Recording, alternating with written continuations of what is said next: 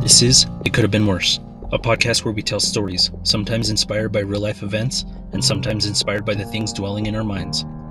These stories are our attempts to sometimes frighten, but always to entertain. I am your host, Josh.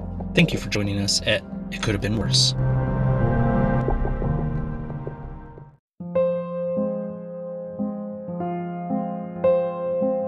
Hello, and welcome to episode 5 of season 2 of It Could Have Been Worse. Today we have 2 stories. Our first story is a prequel to last week's story, Hell on Earth, titled The God Particle. Our second story is a telling of a man's torture from an unseen tormentor titled The Owl. Thanks for listening, and be sure to subscribe and share.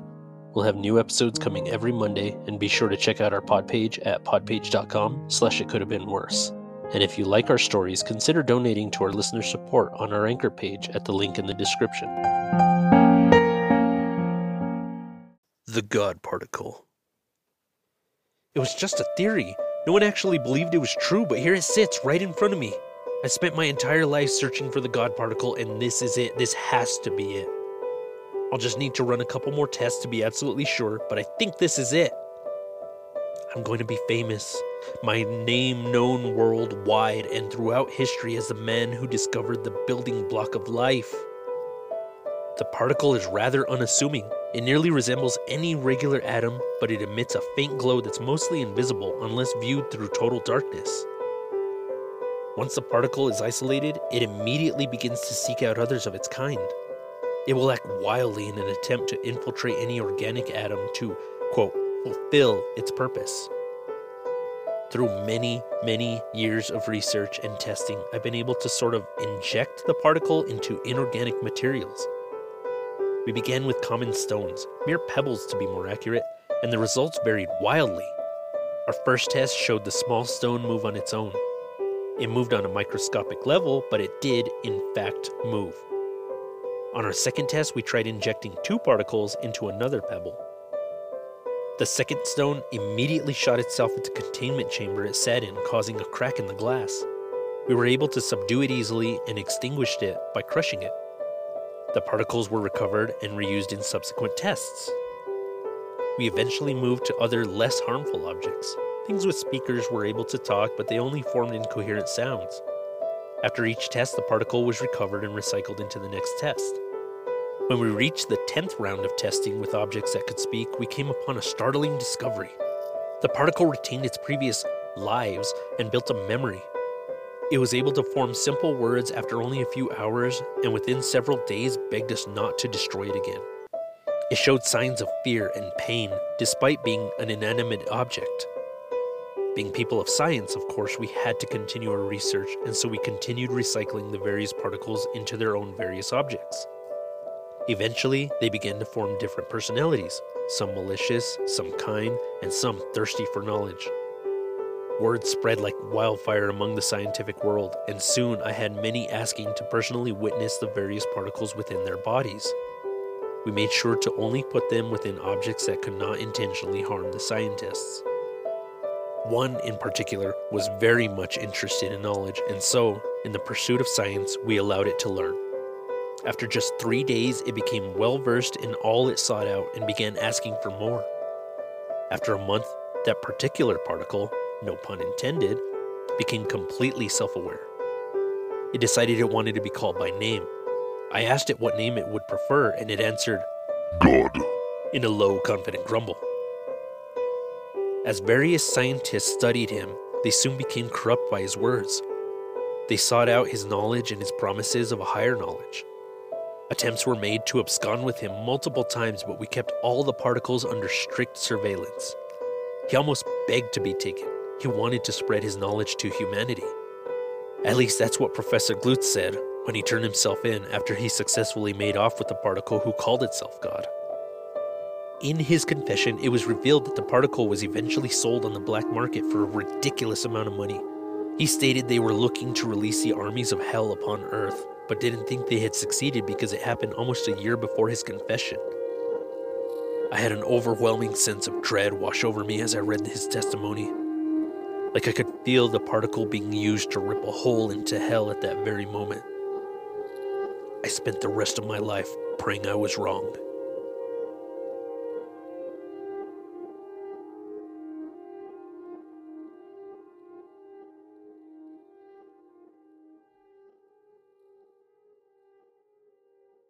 The owl. The owl screeched. I walked outside and heard the soft hooting of an owl. I looked around to find it, but could not see one anywhere. I walked back inside to grab some water and could hear it continue on. I walked back out and could still hear it. The same inflection, the same cry, over and over again. I looked to a nearby building where I heard the sound coming from, but didn't see anything. I checked the trees and found nothing. I stood outside and waited for it to move from its hiding place, but it never did. The following day, I heard it again. I searched again, but again found nothing. For almost 2 hours, it hooted every few seconds like clockwork. It had to be one of those fake owls they place on rooftops to scare away pigeons. I gave up my search and returned to my work indoors. As I worked, I kept hearing the hooting, so I grabbed my headphones and turned on some music to drown out the sound. My days continued like this for several weeks. I would get to work and hear the owls hooting as I walked in, and it would continue for a few hours. It would stop for 10 minutes and start again for several more hours until I left for the day. It almost became routine after a month, and I was already beginning to call it by dumb pet names like Hootie. One day as I was leaving, however, I heard its hoot change. It was no longer the same repetitive sound in an almost cheerful tone. Instead, it was slowed to a crawl and deep. I thought the batteries must be dying and wondered why they didn't fit it with a solar charger. I got in my vehicle and drove home thinking maybe it'll return to normal the following day. When I got to work the next morning, I heard it still with the same low, ominous hoot. It seemed louder and felt like it reverberated throughout the building, almost shaking my chair as I worked. It sounded like it was in pain and was crying out for help. I put my headphones on and continued about my day as usual. When I finished my work for the day and was gathering my things to head home, I turned off my music and was expecting to hear the hooting return to its normal, cheery by contrast sound. What I heard instead sent chills down my spine. The previous pained hoot now sounded angry and evil. A distorted, terrible gurgle pounded in my ears. It came through slowly and filled me with dread. The hooting continued to grow louder as I exited the building and hurried for my vehicle, constantly looking over my shoulder, expecting something to be following me. I had a fitful night's sleep full of nightmares. I imagined the mechanical owl to be an abominable creature from some unknown reality that was here to torment me. I watched it ravage the city and consume anyone who crossed its path. It destroyed city after city, growing larger with each soul it devoured and more menacing. I woke up with a start and decided I needed to call the building manager of that building and tell them to take a look into it. When I got to work the next day, the hooting was absent, and I felt relief wash over me. I walked in and saw the building manager and asked if he finally fixed the mechanical owl on his roof. He looked at me puzzled and told me he had never had a mechanical owl on top of his building. He said it might have been on top of my office building and was echoing off the alley walls and sounded like it was coming from his building. I apologized and went to talk to my building manager, and he led me to the roof of the building to search for the mechanical owl. I searched the entire rooftop but didn't find anything. I walked the perimeter of the rooftop and looked onto the other rooftops and didn't see any mechanical owls on their buildings either. I felt stupid and decided to return to work and try to forget about everything that had happened this morning. Throughout the day, I had the feeling that I had imagined the whole thing. Maybe I was just overworked and the stress was making me hallucinate. I talked to my boss just before the end of my shift and told her I needed to take a few days off, and she approved it immediately starting next Monday. The following day was Friday, and I was apprehensive about returning to work, but I knew I had to just get through one more day. I felt uneasy, but I kept my deadlines and updated my coworkers on the bit of extra work I would be leaving for them while I was off. They all told me to get some rest and not to stress about work. When I got home that evening, I did everything I could think of to help me relax.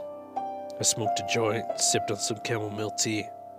I pulled my blackout curtains closed.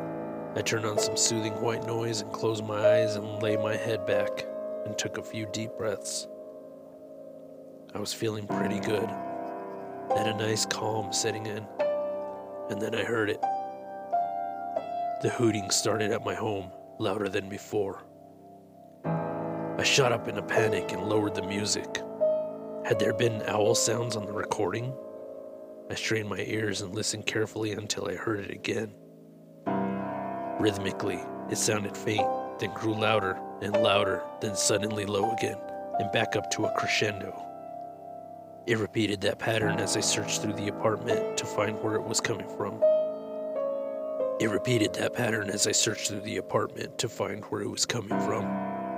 It had to be a wireless speaker someone planted in my apartment to mess with me. I heard scratching coming from my heating vents above that sounded like a large rat running around, searching for a way out. The scratching sounded for a few minutes, but it felt like hours. All the while, the hooting got louder and louder. I clasped my hands over my ears and screamed.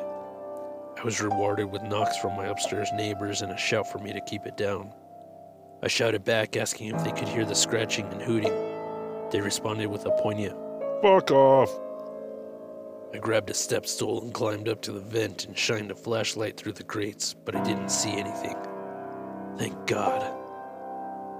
I put in earplugs and tried to calm myself with the music just a bit louder so I could feel the vibrations at least. I don't know if I passed out or if we lost power, but when I opened my eyes, everything was dark.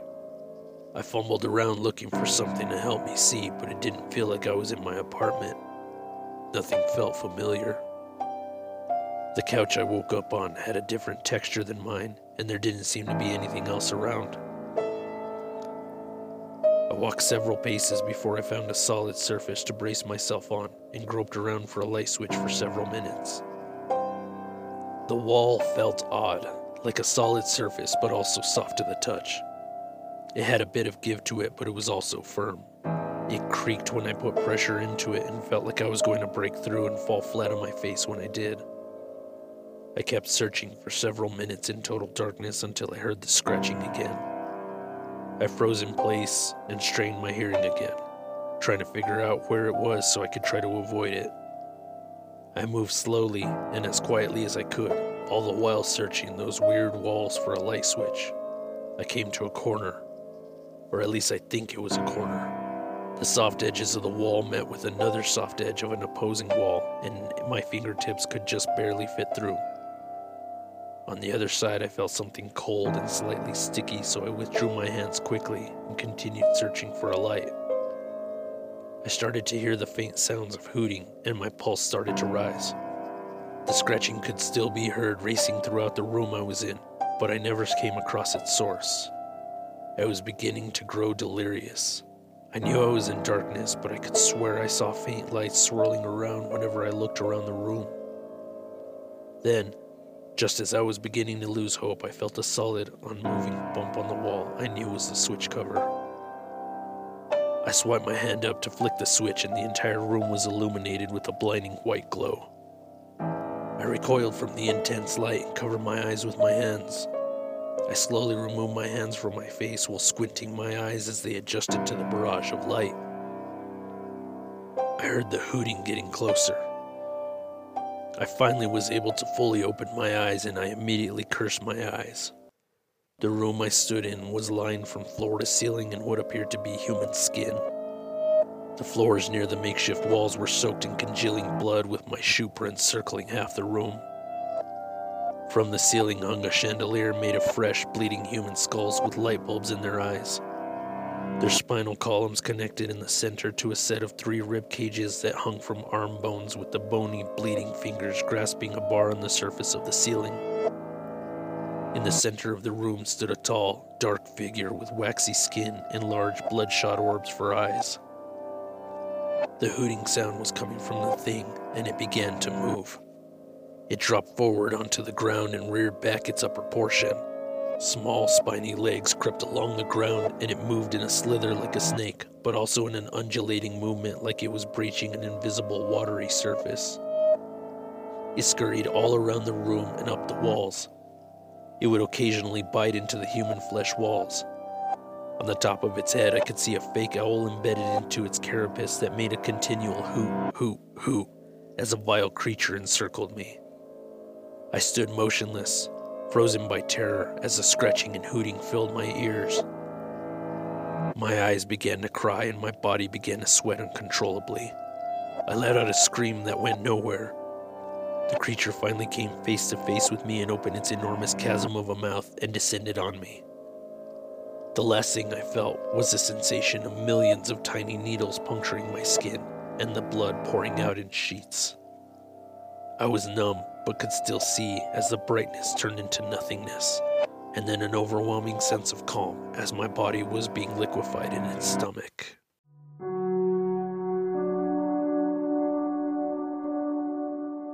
Those were our stories for this week. Thank you for listening. Please come back next time for another episode of It Could Have Been Worse.